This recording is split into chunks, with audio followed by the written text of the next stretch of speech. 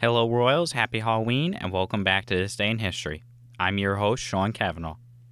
There are no announcements for today, but only just a reminder that the show is now on Spotify and Apple Podcasts. If you search for TDIH on Spotify, you'll find my show. You can now access the episodes much easier than by using the archives on the website. Anyways, let's get to the history. On this day in 1517, Martin Luther posts his 95 Theses. I should add I am not referring to Martin Luther King, but Martin Luther, a German priest. I could see how people may mix up the two of them. The reason why I chose to talk about Martin Luther today is that he was the catalyst for one of the biggest religious splits in history. Martin Luther is the reason why so many denominations of Christianity exist. And to think nobody knows who he is. Well, to start, Martin Luther was born in 1483 to a well-off family. His father had grand plans for Luther and wanted him to be a lawyer. He was not happy in his pursuit of a law degree and was attracted to theology and philosophy. He ended up not liking philosophy, however, as it did not provide him with what he was looking for. He ended up becoming a monk after he had a near-death experience. While riding back to his university, a bolt of lightning almost struck him. He called out to St. Anna to protect him in exchange for becoming a monk. With this, Luther did not break his promise and became an Augustinian monk. He was ordained in 1507 and quickly rose through the ranks.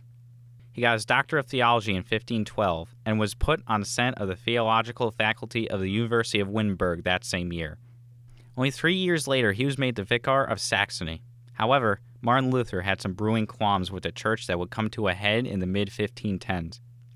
In 1516, Johann Tetzel was sent to go collect funds to help rebuild St. Peter's Basilica.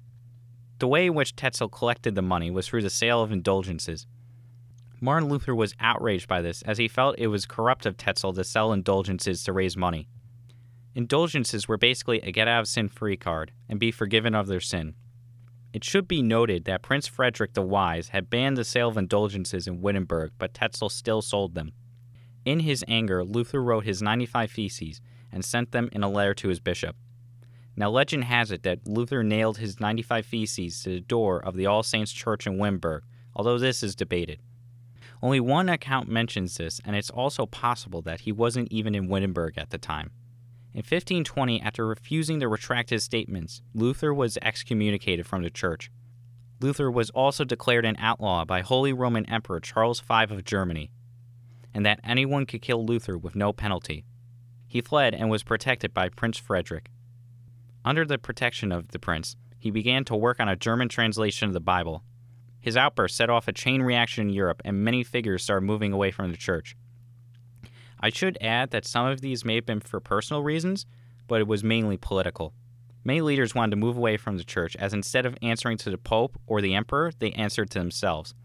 They effectively removed the middleman in their hierarchy, promoting themselves.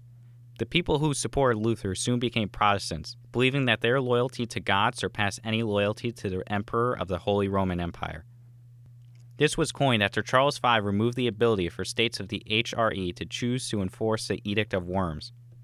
Following Luther's success, many others started to split from the church and form their own denominations. When these people ran into their own theological problems, they ended up just splitting even more. That's why there are so many denominations of Christianity. From the Anglicans, Methodists, Quakers, Lutherans, Anabaptists, and more, they all spawned from the same schism. The Catholic Church did launch a counter-reformation to combat the growing schism.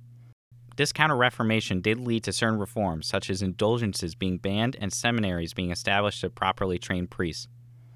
It also led to the Bible being translated into other languages than Latin. In the end, Luther's schism did lead to a better Catholic Church, one that returned to its roots. It also led to the freedom for those who wish to practice Christianity a certain way to be able to do so.